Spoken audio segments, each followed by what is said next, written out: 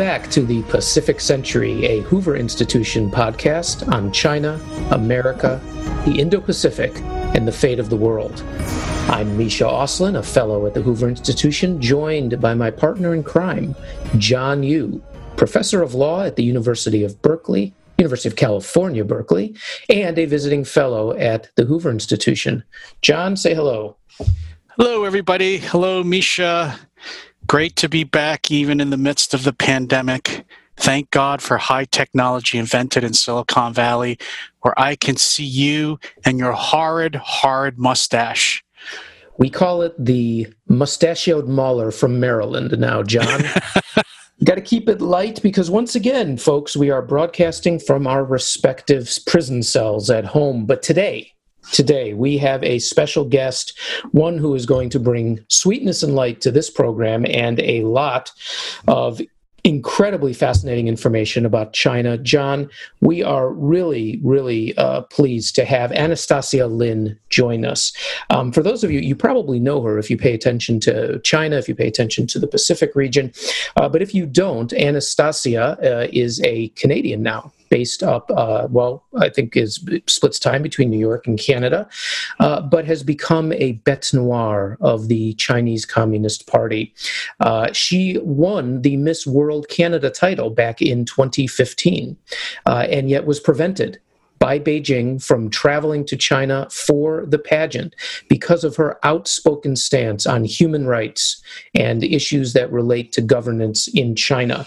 Her family has faced persecution and intimidation, and yet Anastasia has continued to speak out using public fora in the United States and Canada, trying to bring attention to the reprehensible practices of the Communist Party.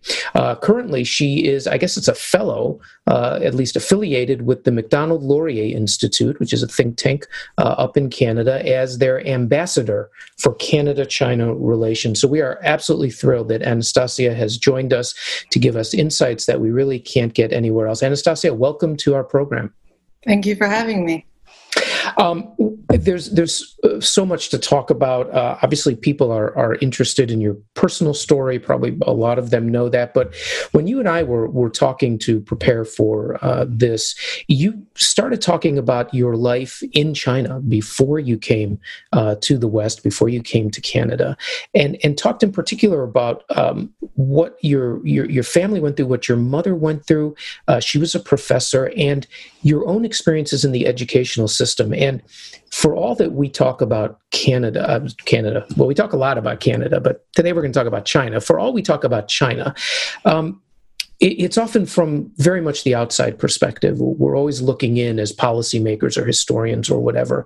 And very rarely are we able to talk with people who went through the system and then have come out through the other side. And so I'm just wondering if you'd be willing to talk a little bit about what we talked about to get, how do we understand the mindset of those who are raised and go through the educational system in China today? Right. Well, that's a huge topic. Where do I start? I guess with my parents. In this generation of my family, my father, our political background, except for me, everybody else is okay. I don't know if you're familiar with the term political background. No, not really. Can you explain that? So in China, since Communist Party took over, political background in some way basically means that you have sworn loyalty to Communist Party and you have never had any problem with them. Be it if you have never done democracy movement, you have never joined, let's say, the Tibetans, Uyghurs, Falun Gong, underground Christian. You're just a loyal communist or just a normal Chinese person who's never got in trouble.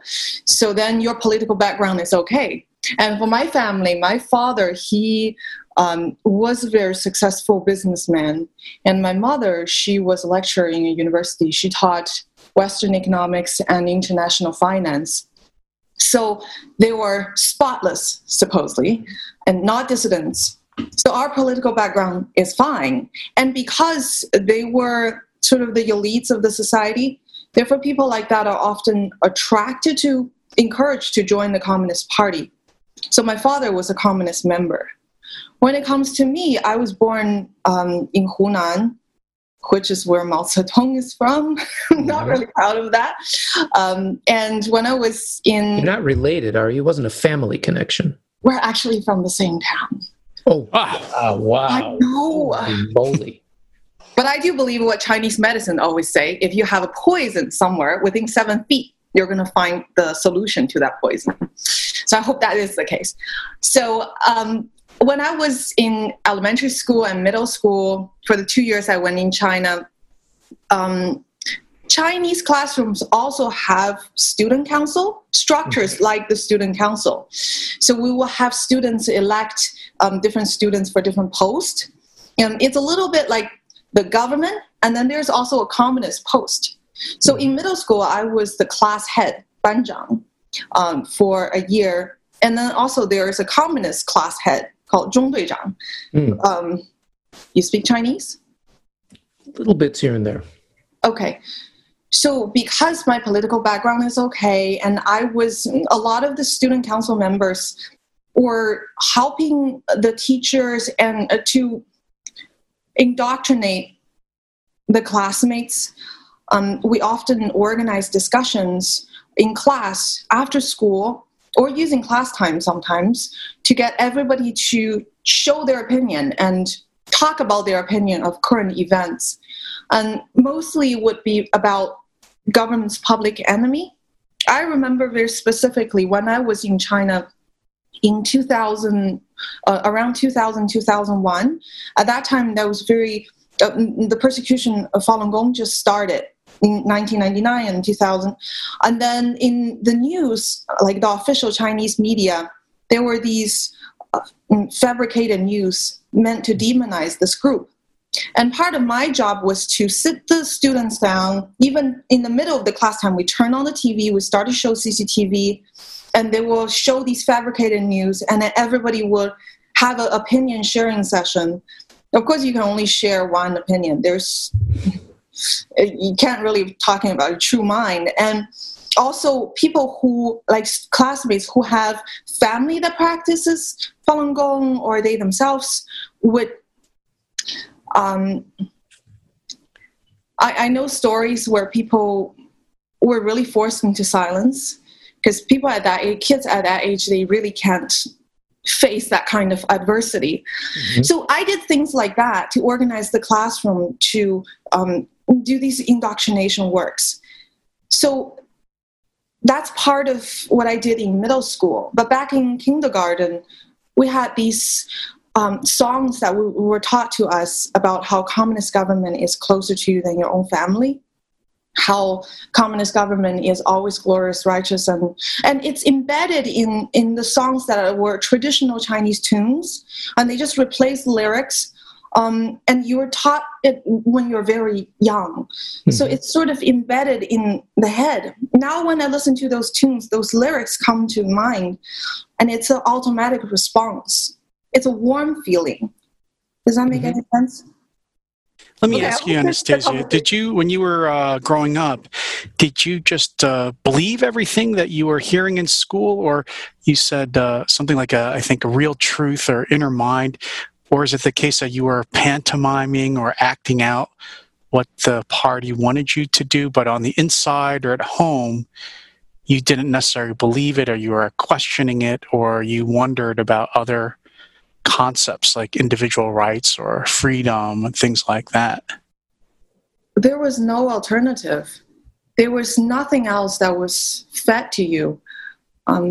Even at home, my mother's grandfather was executed in one of communists' earlier movement before the Cultural Revolution. For some nominal reason, but we think that it was really because he was a successful businessman. And at that time, they were branded as capitalist. And so then the family went through really hard time. And I think when it comes to my mother's generation, they don't talk about it at all. Because when you teach the kids, your family history or what happened to us.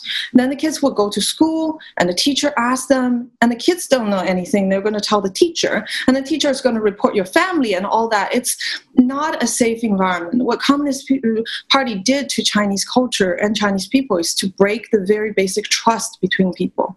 You can't trust anybody. You can't trust your friends, your closest friends. Your private messages will be revealed to the public and being criticized. You might have public humiliations that follow that. So that's not something that my family would talk about. And plus, and I observed this in my father as well, he has this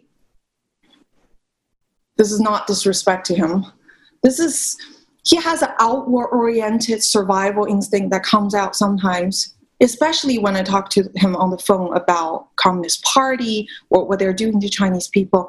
And he will immediately go into that, Communist Party is the best. They're most glorious. They have lifted Chinese people out of poverty. This is something I think he acquired through the Cultural Revolution, where he thinks that he has to do that for survival, because that's what people did. He doesn't believe it, does he? When you're being placed in a totalitarian regime for your entire life, I don't think you know what you believe anymore. That's a huge and you were never given any other alternative values, freedom. The idea of freedom is also manipulated. The idea of our traditional values is also manipulated. I'll give you a very small example of how Communist Party manipulated these very simple universal values into their own advantage. In Chinese, let's say Taoist school, there's a concept of non-doing, non-action. In most simple term, it would just be, it's encouraged that a person let things go naturally, follow the natural pattern of the universe. Whatever happened to you, don't resist it. Accept it and just move on. It's non-action. But in Chinese Communist Party's term, the Taoist non-action then became, we are not going to do anything politically. Don't ever strive for your rights. Don't ever be active in the public sphere. Don't ever try to start a movement. Be non-active and give all your rights to the government and let them take the decision. Therefore, you're no longer following the law of the universe by the Communist Party. So one thing that we talk about a lot, and you'll hear from Western analysts, is, well, no one really believes the Communist Party in China. They know that they are a corrupt cabal that takes away freedoms, but there's been a social contract, so to speak, which is there has been a generation's worth of growth for no political freedom, and that the Chinese people have accepted this. The reverse of what happened in the Soviet Union, where they opened up the political sphere before they had provided economic reform, and they lost control of that process. But are you saying then that, by the way, and so what people say then is that, there's not a lot of actual support. There's only 90 million Communist Party members out of 1.3 billion people. So no one really actually supports the party unless they're benefiting from it directly. But your point about when you live in a totalitarian system, you don't know what to think. You've never actually heard of as much of a variety of viewpoints, or certainly been able to express them and debate them the way we do here. So are you saying then that there is a lot of support, even if people don't understand why they do support the party, and they see it as representing China in some way, as opposed to some sort of alien growth that's been latched onto this traditional civilization? Well, I guess it depends on what your definition of support is. Does it mean that they're an actual communist member that is actively helping the party directly persecute part of the group? Or do you mean by a silent bystander, watching other people or your friends or neighbor being persecuted without saying anything? In that sense, that's also a form of support. Yes, there might not be many Chinese these days would articulate that I support the Communist Party and the Marxist idea and the Leninist idea. They might not articulate that. But what the Communist Party did is they severed other source of power.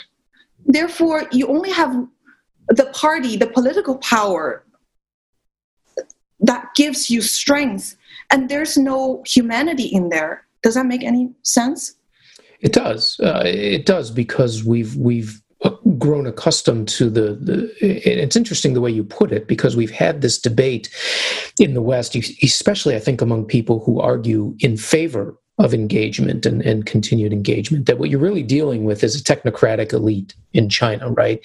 Your point about there's no humanity is almost irrelevant in the debates that we have, because we're dealing with a group that has modernized China in the space of a generation, has shown that they can navigate the global economy and global politics and the like. And so therefore, it's almost a value neutral, you can do business with them.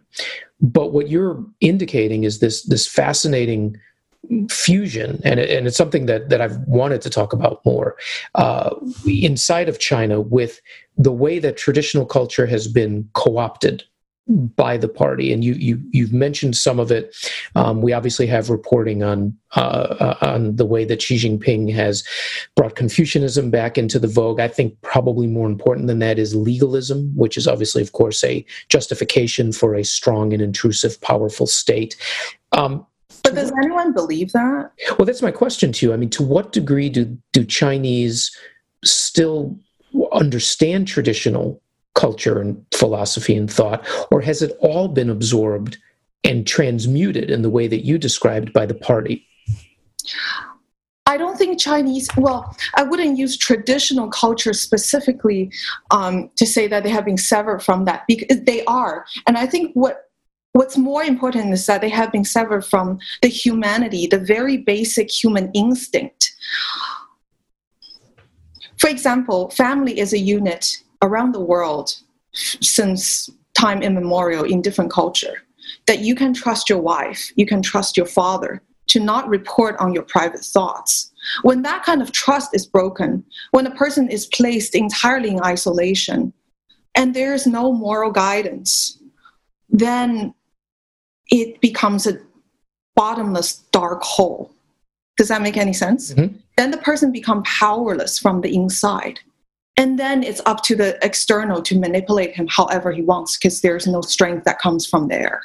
Could you tell us a little bit to continue with this, and then I want to turn it over to John, but I just want to ask if you could talk a little bit about the role of religion in China today, because of course what you're talking about is actually the role or the space that religion often fills. You just talked about morality, and morality is a guide that is separate from the state, separate from economics. It's interior, it's ethical, and it's often focused on the family and the local community. What's the state of play in the religious sphere today in China? We've heard a lot about, of course, the Muslims, the Uyghurs out in Xinjiang who have been sinified, and the attempt to sinify them. We've heard that there's an enormous growth in Christianity, and of course that's one reason that the party is destroying churches. What do you hear and know from the inside about how the power of religion or its weakness today in China? Well, the traditional sense of religion, we have three main Chinese traditional belief: the Buddhist school, the Tao school, and the Confucianism. The former two are more in a form of spiritual religion, but the third one, Confucianism, is more like a in the human world version of Taoism, if that makes sense. So when these traditional beliefs are completely severed during the Cultural Revolution, what happened is that the people who had institutional memory, be them intellectuals or we don't really have clergymen, but we have monks, and people do, as a culture, is almost like we worship the divine. There is a belief of a higher moral authority. We don't call them any kind of God specifically. There is no name, but we call them the Lao Tianye sky, the heaven. So once that moral authority is undercut and is entirely left upon the human beings to figure out what is right, that's when Communist Party has the space to come in to manipulate however they want to. And so I would say that even though there are forms of so-called I use the word so-called Buddhism or Taoism that comes up, and even Chinese Communist Party encourages them. But they have a communist head, the Buddha Association, the Communist Buddha, like that kind of thing. Then basically they still place communism above God or heaven. Then that's not real belief. Mm-hmm. So there is an emerging, fast-growing Christian population inside China. And I think that was part of the reason why in the late 1990s, the Qigong movement, where Falun Gong is a school of, but there are many other Qigong movement. Qigong is like Chinese yoga. During the Cultural Revolution, when people had that spiritual vacuum and they have nothing to believe in, these yoga practices from Taoism, Buddhism start to emerge in society. And that's what the older generation of Chinese people really grabbed onto. There isn't too much of a spiritual side to it, so they're not going to get persecuted for it, but then it's also beneficial for their health and mental state. So then in the end of 1990s, most of these Qigong schools are either being persecuted or they're gone or disappeared. The one that publicly resisted is Falun Gong, and the persecution still go on today. So it's in human innate nature that it would want something that's of a higher moral authority. If we look at it as the universe itself or life itself, that is something very powerful. And no matter how strong the totalitarian is, that part can never be severed. Therefore, the struggle with Communist Party is a constant, ever-evolving one. As long as they exist, people are not going to have peace.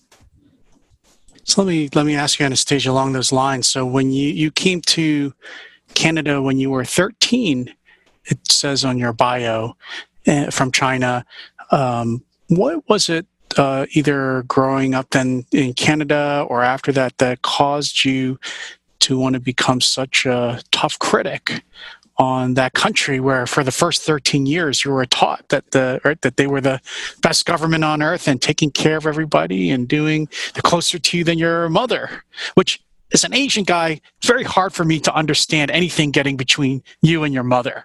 But what caused you to want to become such a critic of your former country? Well, my goal was never to becoming a critic. I think it's more breaking free from what was tying me up before. And the process is a very long one. It wasn't that I came to Canada all of a sudden, I breathed the air of freedom and then I changed my mind, which is what a lot of Western thinkers that I talk to, they're like, why are those Chinese students in Western universities not changing their mind about Chinese communism and they're still defending communism in classrooms?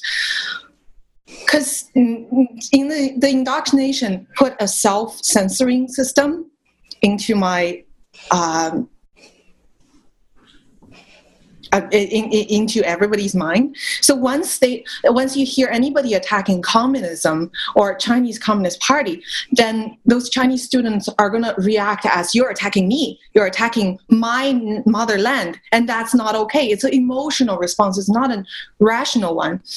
My mother, as an educator, saw that was just not going to work, even though innately she knows it's wrong, but on the surface she couldn't still quite articulate what was wrong when we were in China. She just knows that the Western education is going to be like the free education in the West is going to be much better for me. At least that I'm not being taught political slogans. So when I went to Canada when I was 13 years old, the first thing I noticed is that all the students were very relaxed, very chill. It's like they're not always constantly trying to uptight to it's a survival instinct. It's like a beautiful, elegant animal. When it's attacked, it's very tight, and then they're not actively working toward an exterior perfection or alignment, like to be aligned with a party or a political idea. They were very much left alone to be themselves. And they're told that that's okay. And that was the first difference that I noticed. And then when they're a Chinese scholar, a teacher coming to my school as exchange scholar, the first 2 years I still helped to defend the Communist Party in our social sciences class with them. So I was like the Chinese student, like, no, you're wrong. You're totally misunderstanding us. The China you see is a manipulated idea. It's not the truth. You should listen to me. I'm the Chinese. And then I got my mom. She started to introduce different news source. There was some Hong Kong paper that were talking about June 4th massacre, and then there's also the Tibetans that they. Like I can see them sometimes, their protests. And then the Falun Gong, there's handing out flyers in Chinatown. And I also went to Uyghur students' house to teach them piano. So I got in touch with these different dissident groups. And I know they're... Can I pause you there? Just so interestingly, they were all people who were dissidents from China who had also come to Canada. It wasn't necessarily from talking to Canadians per se, but you met other people who'd also left China too, and they broadened your horizons, as it were. Does that sound... I think through talking to Westerners, people who live in Canada, their value can only be felt in a period of time. It's not a revelation that one day someone's going to tell you, no, your entire belief system is wrong. But through talking to these dissidents, it revealed to me a side of China that I never got exposed to before. And it created a cognitive dissonance, and I had to go online and search more. So I went online and saw the video of Tiananmen massacre, and that was a huge shock. Like, it was exciting as well as a little scary, because I know beyond that point, there's no turning back. And so after that, I also went on the street to join their parade. And sometimes there will be Western politicians that would go to these assemblies to speak. And that's just not the same as China, because in China, the politicians are the one that everybody worships, like almost try to suck up to, because they're dictators. Like everybody surround whoever is the center of the Communist Party, the Deng Xiaoping thought, the Jiang thought, or like that's something you have to actively study and align yourself with. But here in the West, the politicians are sucking up to the people. And that's a huge, like a profound difference that I noticed. So to familiarize myself with the democratic process was also a very, very long time. Could I ask? Jump? Oh, go ahead. Well, one last question then is, so you've been, I guess you could say you're a human rights activist, although you said you didn't start out that way now. But at the same time, during this period where you've been doing this, China seems to be getting more and more repressive, not less, and more centralized government power, not less.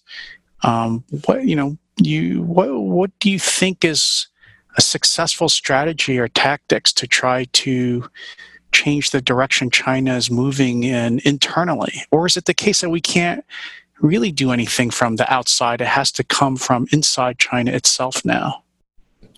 It has to come from the inside. But the West also, everybody who have the freedom to help should also utilize their freedom. It doesn't mean that we also don't have a responsibility. Inside China, there's no avenue for recourse.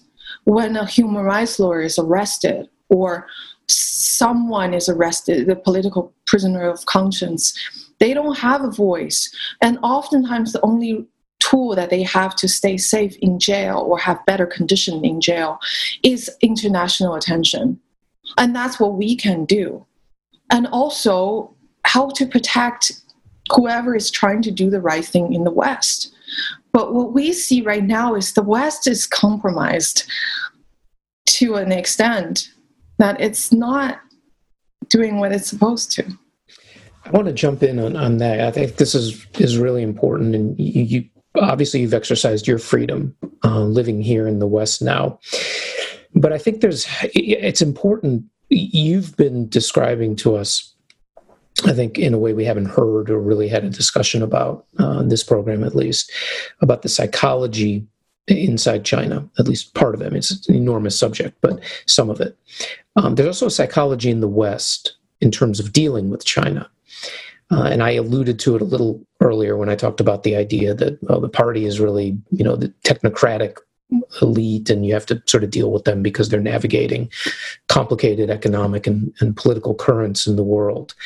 The psychology that engenders is one in which there are certainly apologetic elements, but there's an element in which value judgments are laid aside, that we have to somehow dispassionately, and what I'm talking about is sort of policy analysts and practitioners, we have to dispassionately deal with people who act just like we do, so to speak, in the political realm, that the politics is a sort of a black box. Everybody goes in to this black box and they'll sort of come out at the same end, which is to say you have to figure out how to navigate among groups and so on and so forth. Do you believe that there is an ability to deal with the Communist Party and rulers in China as though they are politicians in any other country? You said, yes, here they suck up to the people and there the people suck up to them. But more fundamentally, is it possible that they are simply political actors the way that we are, and therefore we can come to an agreement with them, which I think is the psychology of many who here believe that you just have to keep attempting to engage? Or is there something different?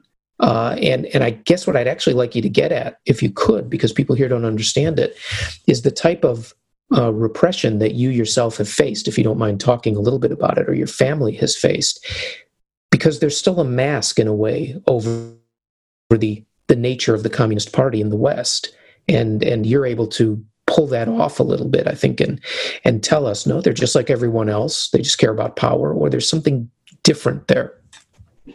The mentality you're describing of let's treat communist official just like any other official is something that I have heard over and over again. So to simplify that, basically you're saying to not treat Communist Party as what it is, but what we hope them to be. Right. And that is a profound mistake, and I think we made it several decades ago. And what we're dealing with right now, the economic influence, their control on many things, is a historically inherited misjudgment on policy. We cannot deny that these people have been educated inside a totalitarian regime, that their value system is entirely incompatible with ours. Given an example, the treatment of the pandemic in Wuhan. At the beginning, when the first case was discovered, when I read the news, it was the first case was December 1st, but right now it seems like there are even earlier cases. When they knew about the news, the first thing they did is to arrest people who tell the truth. Is that they're hoping that this thing will go away on its own. If we don't report it, then our the period of time when we're the administration of the city is not going to have a sting. Therefore, my chance of moving up to the central government is it's better. My future is bright. So they're willing to gamble on human life. Here, we respect the innate worth of a human being, disregarding your beliefs, skin color. Over there, they don't treat human being as human being. And you can see that reflected in the way they talk about Chinese people as well. For example, Chinese government has always given the West the reason why we don't have free election in China, we don't have freedom for information, is because Chinese people are not good enough to have rule of law. They don't get it. Like some of them are not educated. I actually went back to Xinhua News Agency or Chinese Communist School, like their interviews, to find some of these languages. So they're saying that it's the Chinese people that's not good enough to have the same rights as people in the West.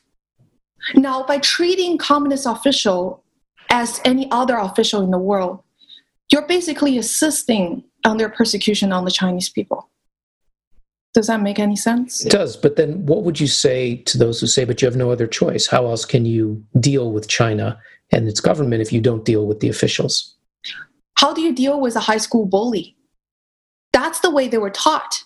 They were taught the fittest survive. They were taught strength work, fear, threats work, greed work. And all these had worked in the West. That's what they had been using. The nasty part of human nature. When you want to say something, they threaten you, they intimidate you. When they see that you have a loophole, maybe you want interest, financial, commercial interest, they bribe you, they buy, like they use commercial interest, your greed to control you. So Anastasia, you mentioned COVID and the way it revealed the little value that the Chinese Communist Party puts on human life. Do you think that the pandemic and the Communist Party's failure to stop the outbreak and all the things it revealed about the Communist Party and the economic harm it's causing in China and the rest of the world provides some kind of opportunity, political opportunity, social opportunity for critics of the regime, activists, to try to begin some change in the country that might eventually lead to a different kind of government? This is a really good question. Thank you very much. Now, I think in order for us to be able to talk more about the Communist Party's damage to the world and people, you should be able to talk. But the Chinese Communist Party have been very successful in their way of manipulating Western rhetoric as well. They're branding whoever criticized China as racist. They're talking about, oh, if you want to criticize or even call the coronavirus, Wuhan virus, then you're being racist. Well, there are many, many viruses that were named by the place that they were first discovered. So that kind of, they're very good also to play into the identity politic of the West and also branding themselves as standing with the Chinese people. If you criticize the Communist Party, you're criticizing Chinese people, which is entirely not true. And phenomenon that I really observed during this pandemic is that in the past, when I speak out, for the very least, I can speak for myself, I noticed that the West are, the journalists, academia, I would get more resonance from them. But in this pandemic, for some reason, Chinese people are way more willing to be vocal about it. And my Oxford speech, which Misha saw, that one was being translated into Chinese, and then so many Chinese people have commented below. In the past, I don't read Chinese comments online because there were so many communist trolls, and I don't want to bother my therapist, so I'd rather just stay away. You don't have a therapist. Misha has a therapist. You don't have John is my therapist. This is my therapy. Could you actually... Sorry, the point being that I don't look at those comments in the past, but right now, the comments, they came to me through Twitter, through Facebook. It just all Chinese people really speaking up, feeling like this is the voice that we need. Is it because people see now that the Chinese Communist Party is not effective, that it sounded to me like they have this kind of bargain with the people, accept repression, give up your rights, as you mentioned, in exchange, we're going to keep the economy growing, we're going to modernize the country. Is it that COVID revealed that the Communist Party was really more interested just in staying in power? And that's why they didn't care about the people who lived in Wuhan. They didn't try to warn the world about what was coming. I think it's also something that clicked in their mind that, all those social problems we're facing, all the suffering that we're facing is because of Chinese Communist Party. Because in the West, the communists have always told them the different persecution, social problems that China internally has is because of small different groups, internal enemy, like individual communist official, but it's not because of the system. It's not because of the entire system. And I think in this pandemic, they're able to link that it's the system that is causing all the suffering. And I read some Chinese people's comments online. It's really moving. I read this, someone said, if I knew that it were going to be like this, I would speak up. I don't know if I translate it fully to the extent that he meant it. It's almost like the last pushback a human being can have when you're being pushed to the wall in the past, the reason why Communist Party is able to sustain their power is because they always persecute a small part of the society, branding them as public enemy, demonizing them. So the rest of the population will stay quiet. And in Chinese, we call it killing the chicken to warn the monkey. It's controlling people by fear. And so the rest of the population will say, as long as it's nothing to do with me, I'm going to draw a clear line. In Chinese, we call it 划清界限, which is draw a clear line. It started probably even before the Cultural Revolution, but in the Cultural Revolution, it was used. You can see it in like some modern Chinese movie, like Farewell My Concubine. Like those are really good stories during that time. It's like they draw a clear line. It has nothing to do with them. That's those people suffering. But in this pandemic, it touched everybody's primal survival instinct and made them realize the system is threatening directly to them. And I think this is what happened around the world too.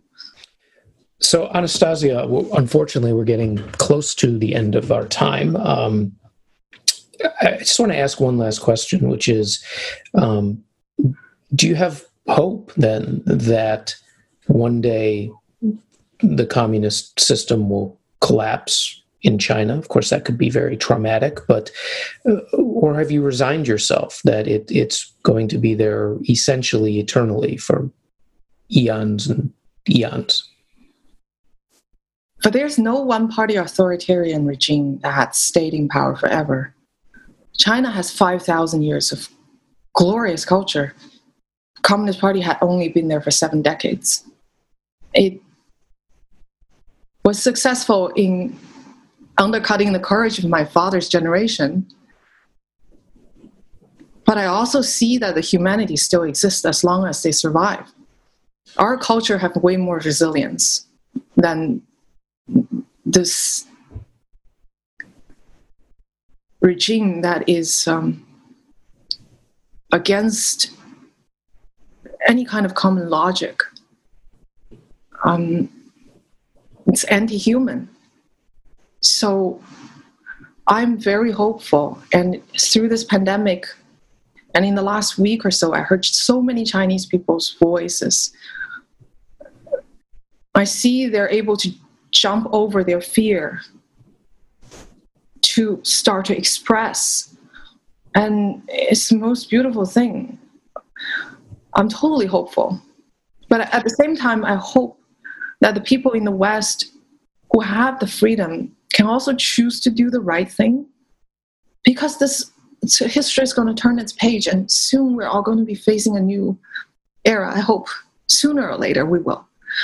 But then when the future generation asks you, what are you doing when that was happening? When Hitler was in power, or when the Communist Party was in power, what were you doing? Then you want to give them a satisfying answer.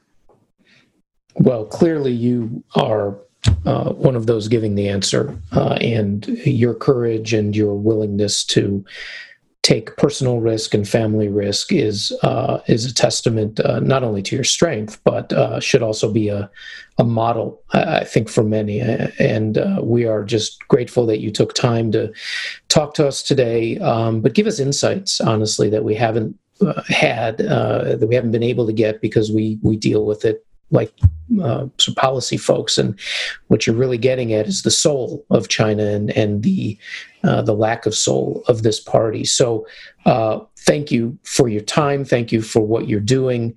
And we certainly wish you the best of luck going forward, and stay safe. Thank you. So for John Yu, this is Misha Auslin, having had a wonderful conversation with Anastasia Lin. We hope you will join us again for another episode of The Pacific Century. Bye-bye. Bye, everybody. This podcast has been a production of the Hoover Institution, where we advance ideas that define a free society. For more information about our work and to hear more of our podcasts or see our video content, please visit hoover.org.